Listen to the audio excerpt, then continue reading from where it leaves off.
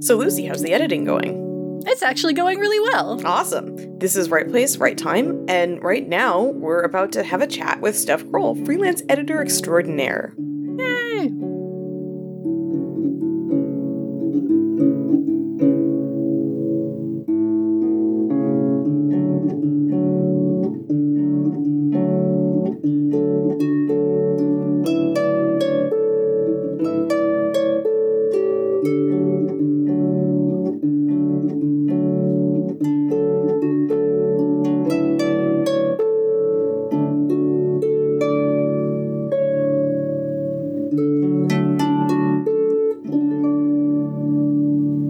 But first, let's talk about our progress. Yeah. So I've actually been making good progress. Hell yeah. Finally. I finally completed reading through one of my projects, and I'm now in the process of going back and fixing all the areas where I left myself notes.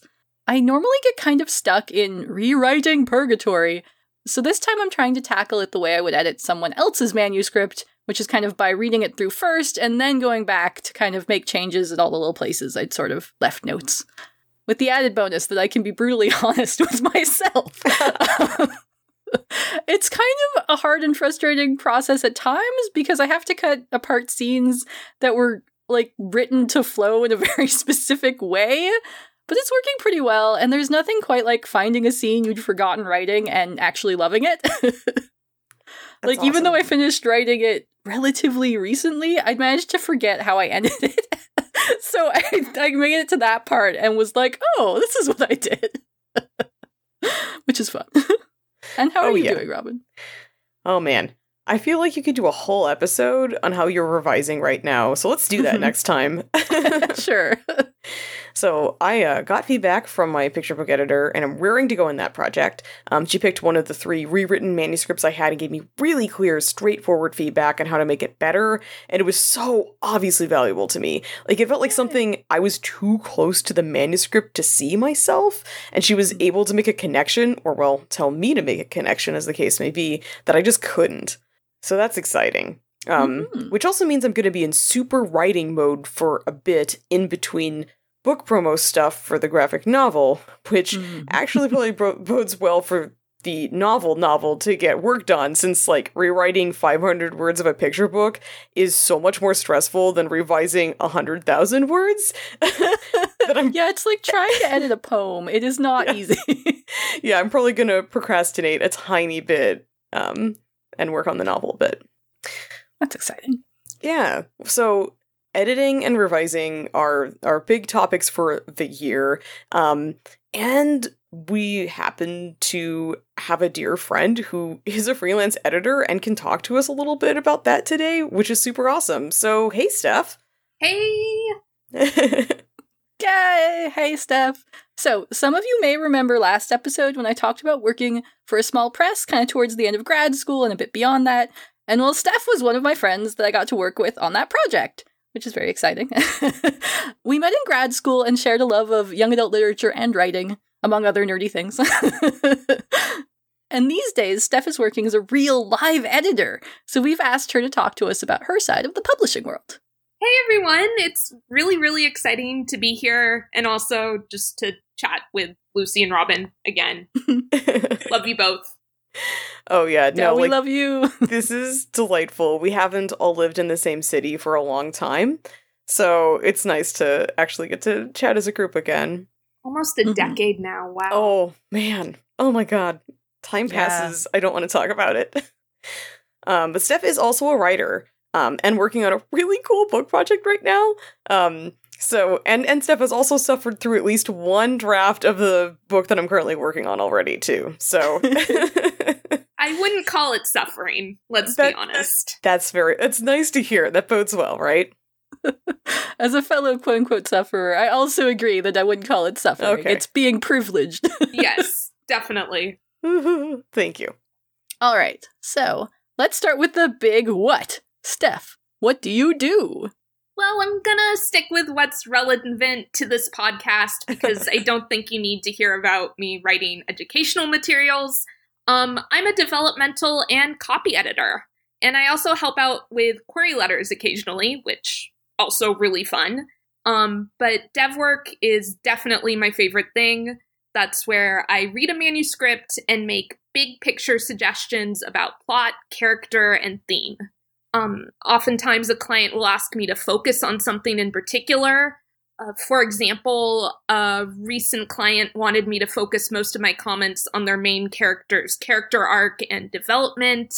And so I really focused on that. And if I saw other major manuscript breaking issues, of course I brought those up, but no, it was sort of a more narrowly focused developmental edit. Copy editing is more what people typically think of editors doing, cleaning up grammar, spelling, punctuation, making sure your sentences are nice and clear and readable, that sort of thing.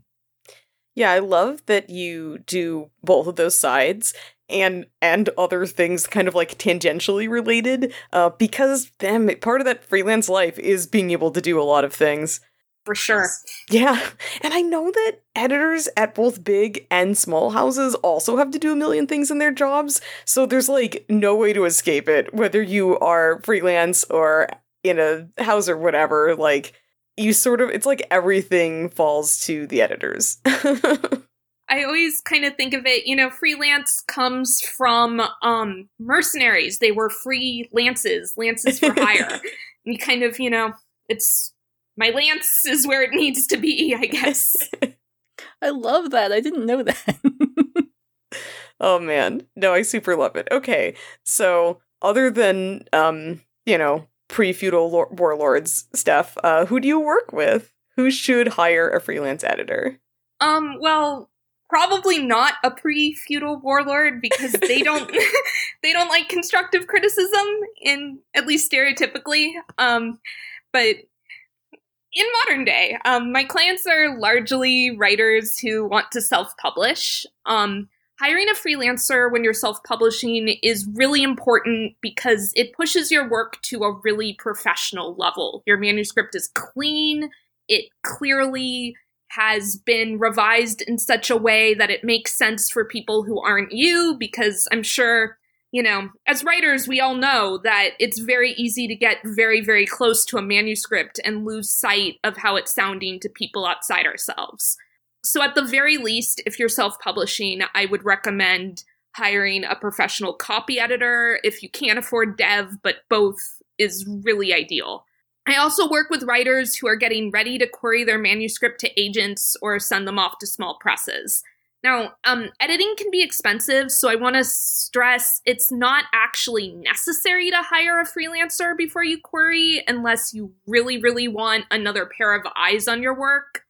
And, you can get that from critique partners, but if you don't feel like your critique partners are giving you what you need, freelancer is a great option. So when do you think someone should consider hiring a freelance editor? And by that, I kind of mean either at what point in the writing process for a specific book, or like at what point in their overall writing career. That's a great question. And I think it's a little subjective and entirely up to what you're looking for. I've worked with writers who really wanted me to do dev work on an early draft, so they felt like they weren't, writing this whole manuscript and doing a ton of revision and then getting feedback from me that really just made them have to go back to the beginning. And I've also had writers who really wanted me to look at the manuscript after they really got it to a clean place. The main difference is how malleable the story is. After a first draft, major plot points can change. But by the third draft, you more or less, you know the major plot points of the story. And when I'm working, I generally try to, keep in mind, is this manuscript still feeling itself out? Or, do we know where it's going? If something is really making no sense and just absolutely not working, I will definitely point that out to a writer, no matter how many revisions it's been through. But on the whole, it's very hard to, go back to point A, if you're already, on point D. But it's all up to what feels right to you, and I'm sorry that that's not a comforting answer. There's really no right answers in writing, unfortunately. Another thing to keep in mind is that first drafts just inherently are really messy. And so sometimes if you're giving an editor a first draft, you'll get a ton of feedback, and that just can be overwhelming. So if you're doing that, just don't be afraid to ask what you want the editor to look at.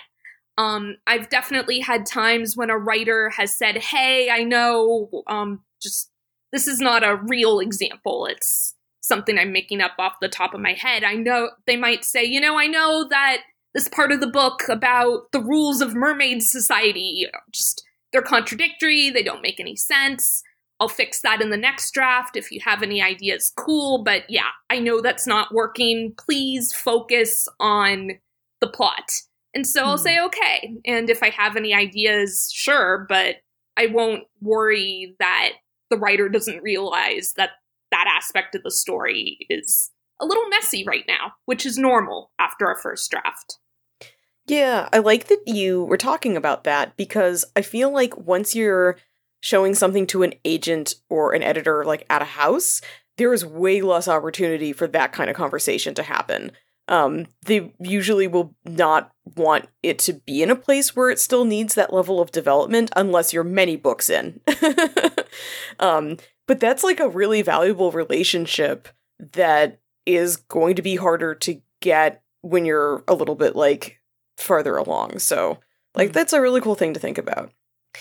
I know that like for me, when you were talking earlier about helping people query, basically, I'm like, yeah, that's kind of the step that I feel like I would be really likely to hire an editor, because I know how swamped my agent and basically every editor I know is, and the idea that I could get a little bit of like extra attention without demanding it be torn away from somebody else's book project feels like a thing that if I can afford to do that might be satisfying for me and also like a good time for that.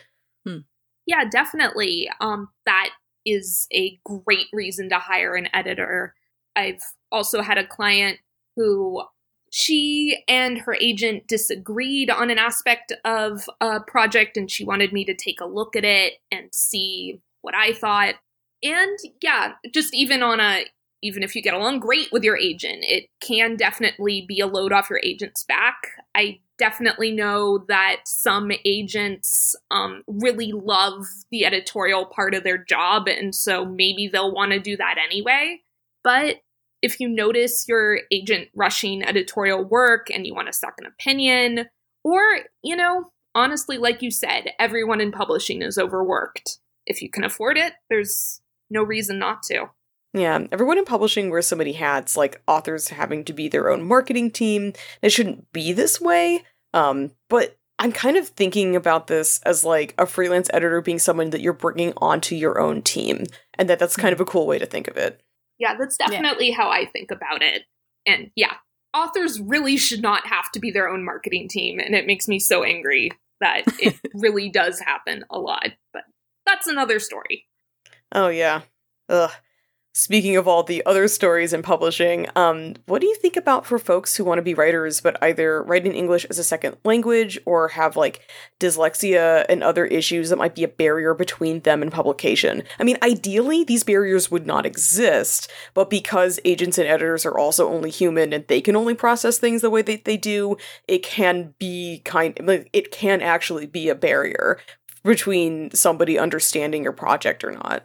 Yeah, and I really hate that things like that are barriers because, honestly, something like grammar, it's just a rule. I've known people who are prone to grammatical mistakes for whatever reason. They're dyslexic, English isn't their first language, but they're wonderful storytellers, and they're actually wonderful writers in that their prose might not be error-free, but you correct those errors and it's gorgeous prose. Unfortunately, if grammatical mistakes are genuinely making your work difficult for readers to understand, if you can afford to get a copy editor, that's a great idea. I've had clients, like I said, who have had difficulty with things like verb tense, and doing the copy edits in those cases were really fun and actually quite a privilege. In one of the cases, my client was an illustrator, and they couldn't afford to pay me, but we exchanged editorial work for art. I mean, creatives got to take care of each other. It's hard out here. I know that's not feasible for every editor or every writer, but at the time I was working with this client, I had other paying gigs, so that actually worked out really well. Yeah, I have this, like, vision for a charity or, like, a scholarship program thing that could be instituted with, like, a little more infrastructure than any of us have at the moment. But, like, imagining if agents could pair up an editor, like a copy editor, with a promising marginalized author whose work they think needs a second chance, like, either the editor could be paid out of a fund, or they could donate their time legally, which would be really helpful for taxes for all of us freelancers who have a terrible, terrible time with that. I would love to work on a program like that, and I don't think it would have ever occurred to me that that was necessary if we hadn't had a couple conversations about being a freelance editor and, like, who uses them. So, I don't know, this is, like, one of my visions for the future, guys. That would be so cool. I'd be down. So, Steph, you're a writer too. How does your mindset change between these really different disciplines? I mean, they're very, very different mindsets. What I think about it is, to be a good editor, you really need to get your ego out of it and focus on both what the writer is trying to do and how it might come across to a reader. This is even more important because I'm a freelancer. I'm not the acquiring editor for a press, and so I'm not even choosing something that I would personally like to publish. I mean, I've definitely edited works that I would publish in a heartbeat if I were an acquiring editor, but that's not the point necessarily. My entire goal is really getting a manuscript to be as good as it can be, and I define as good as it can be is that it expresses the author's vision clearly and is enjoyable for a reader to read. When I was in grad school with Lucy, our professors talked a lot about editors as diplomats, and I think that's really, really true. You're always trying to mediate between authorial vision and reader experience. And you'll notice that in that equation, I'm not in there. My ego doesn't matter. It's not about me, which is freeing. And actually, that might sound really negative. It's not about you, but it's about helping other people and focusing on other people. How I would tell a certain story doesn't matter because it's not my story. I really hate that old adage that editors are just bitter, failed writers, because I honestly do not understand how it's even possible to edit if you're just focused on your own work and your own vision and how you would tell that story when you're looking at somebody else's work. Yeah, that sounds like either the actual definition of who should not be an editor, or just a not very great writer being really angry about getting any feedback at all. Which, I mean, like, I have been through phases where, like, any feedback I get makes me angry, and then I just, like, deal with it.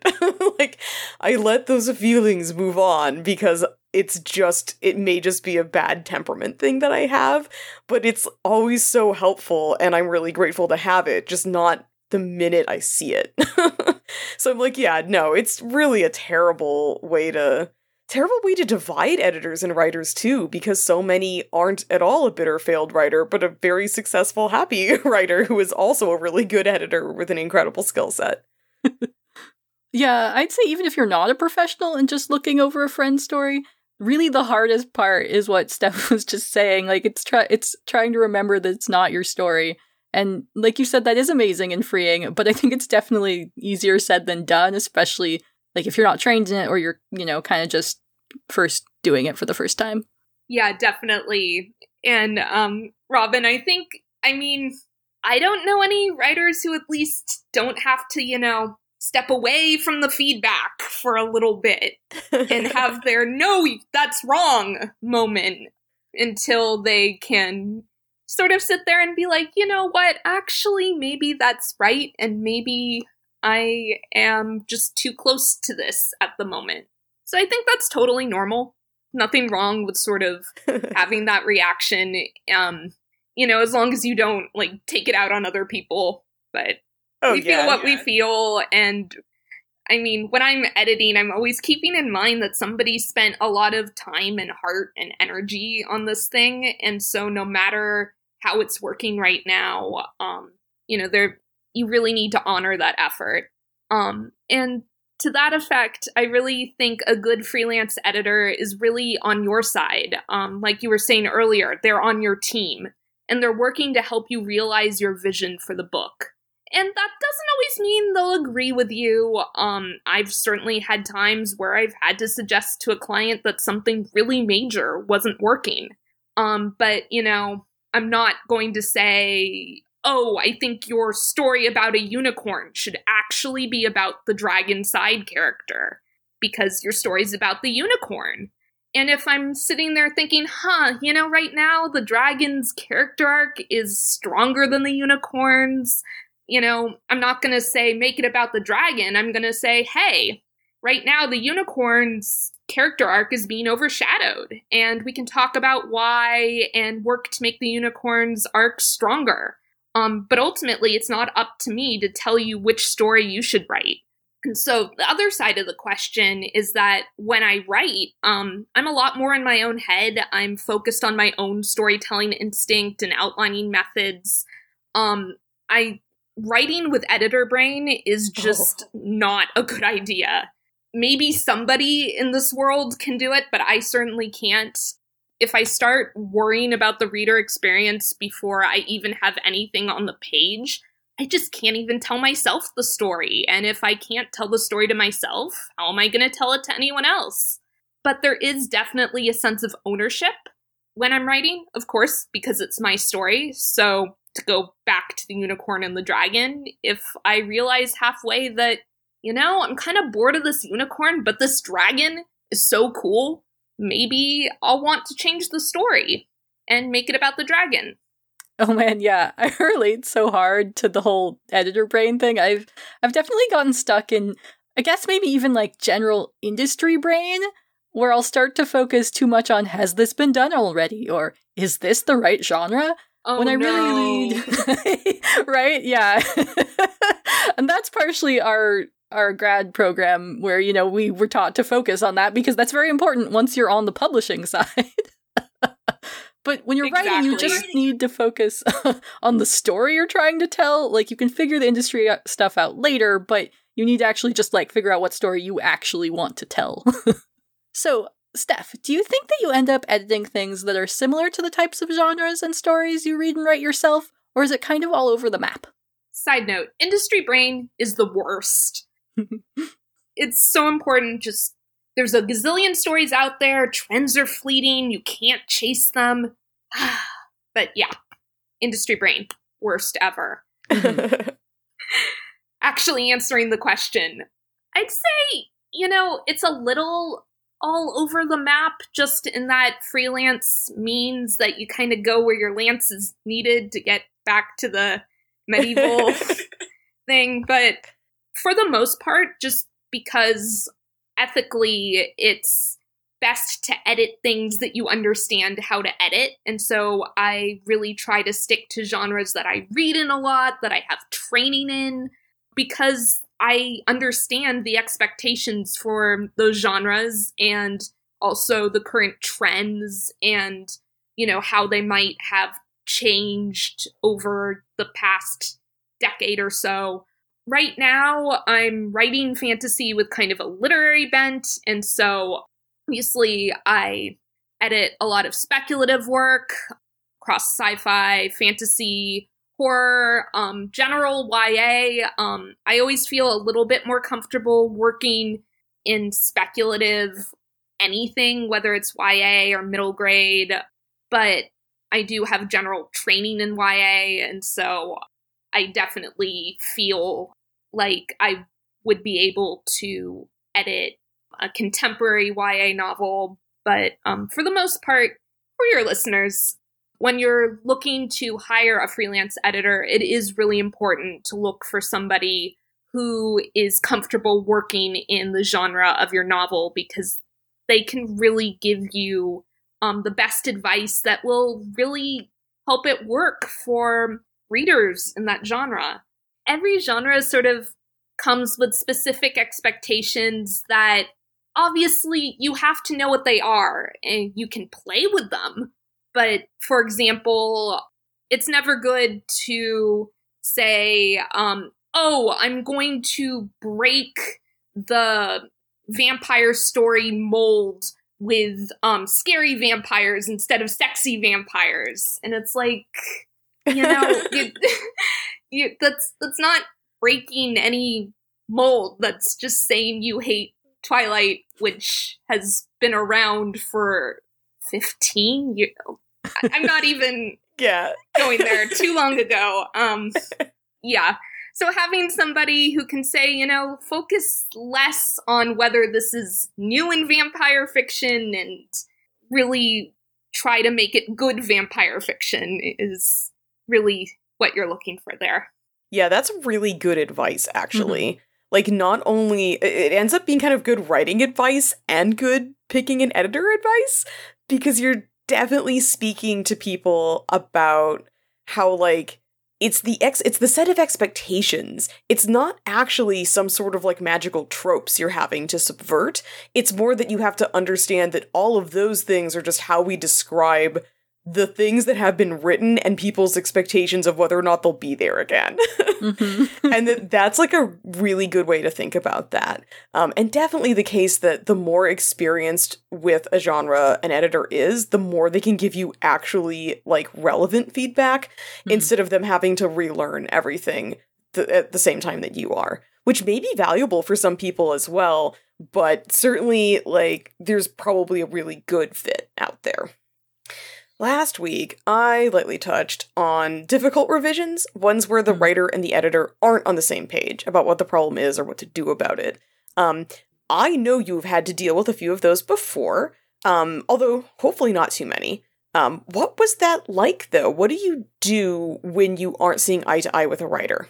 I mean, yes, of course that's happened before, and some of it is just a matter of really figuring out, okay, what is the author actually trying to communicate at that moment in the story?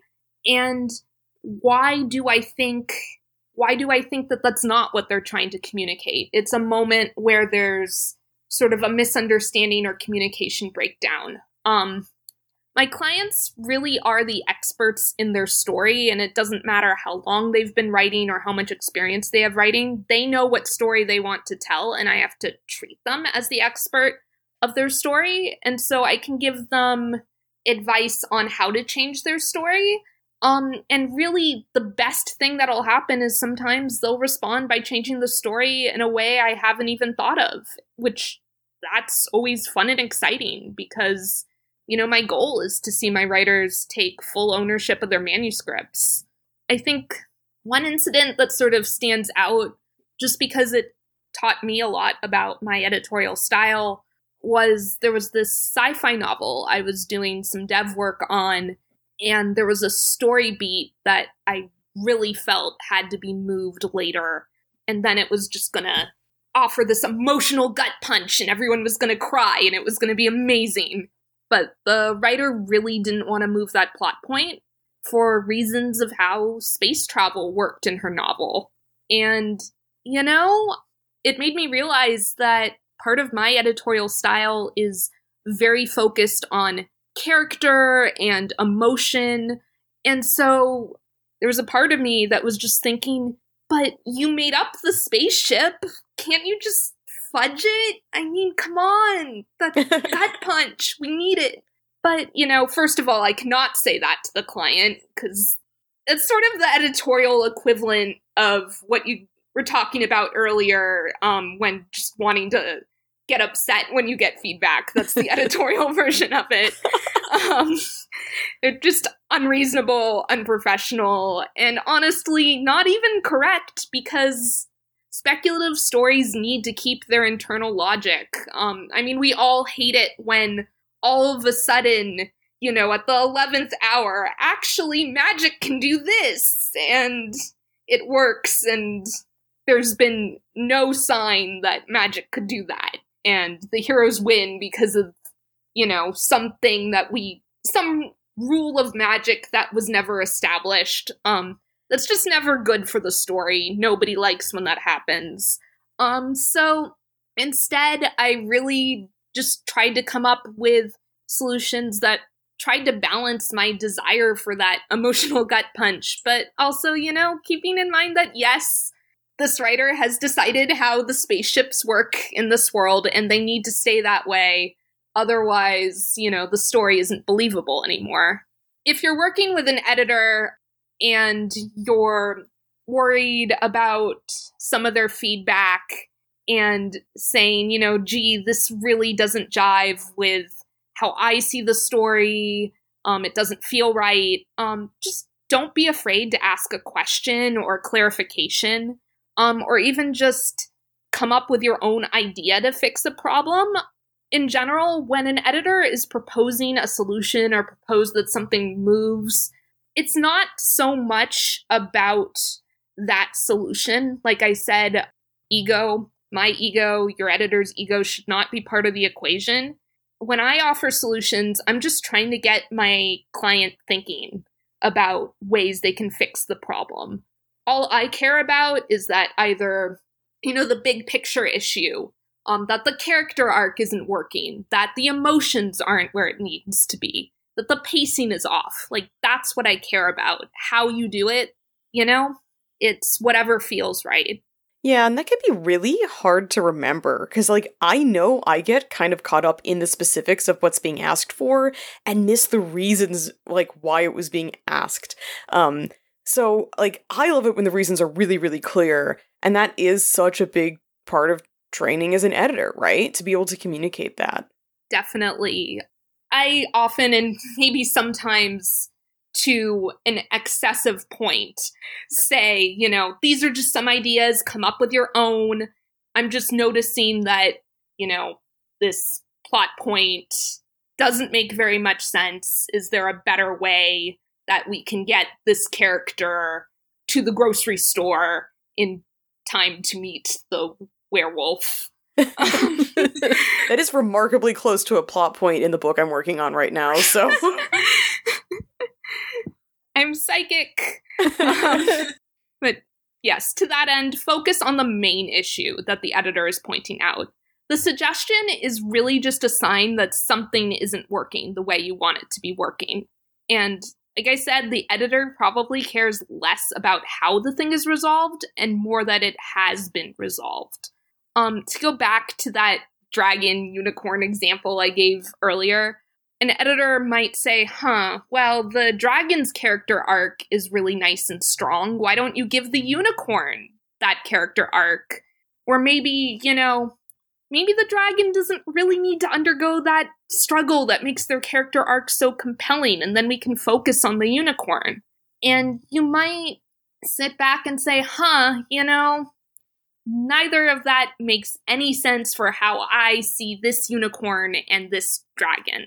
But that's not the point. The point is that the dragon is really distracting your readers from this unicorn. And so, maybe we're to say, as I've written the story, I've really fallen in love with the dragon and their struggle, so maybe they need their own novel that I'm going to write. And, once I get the dragon into their own story, I can focus on the unicorn in this book.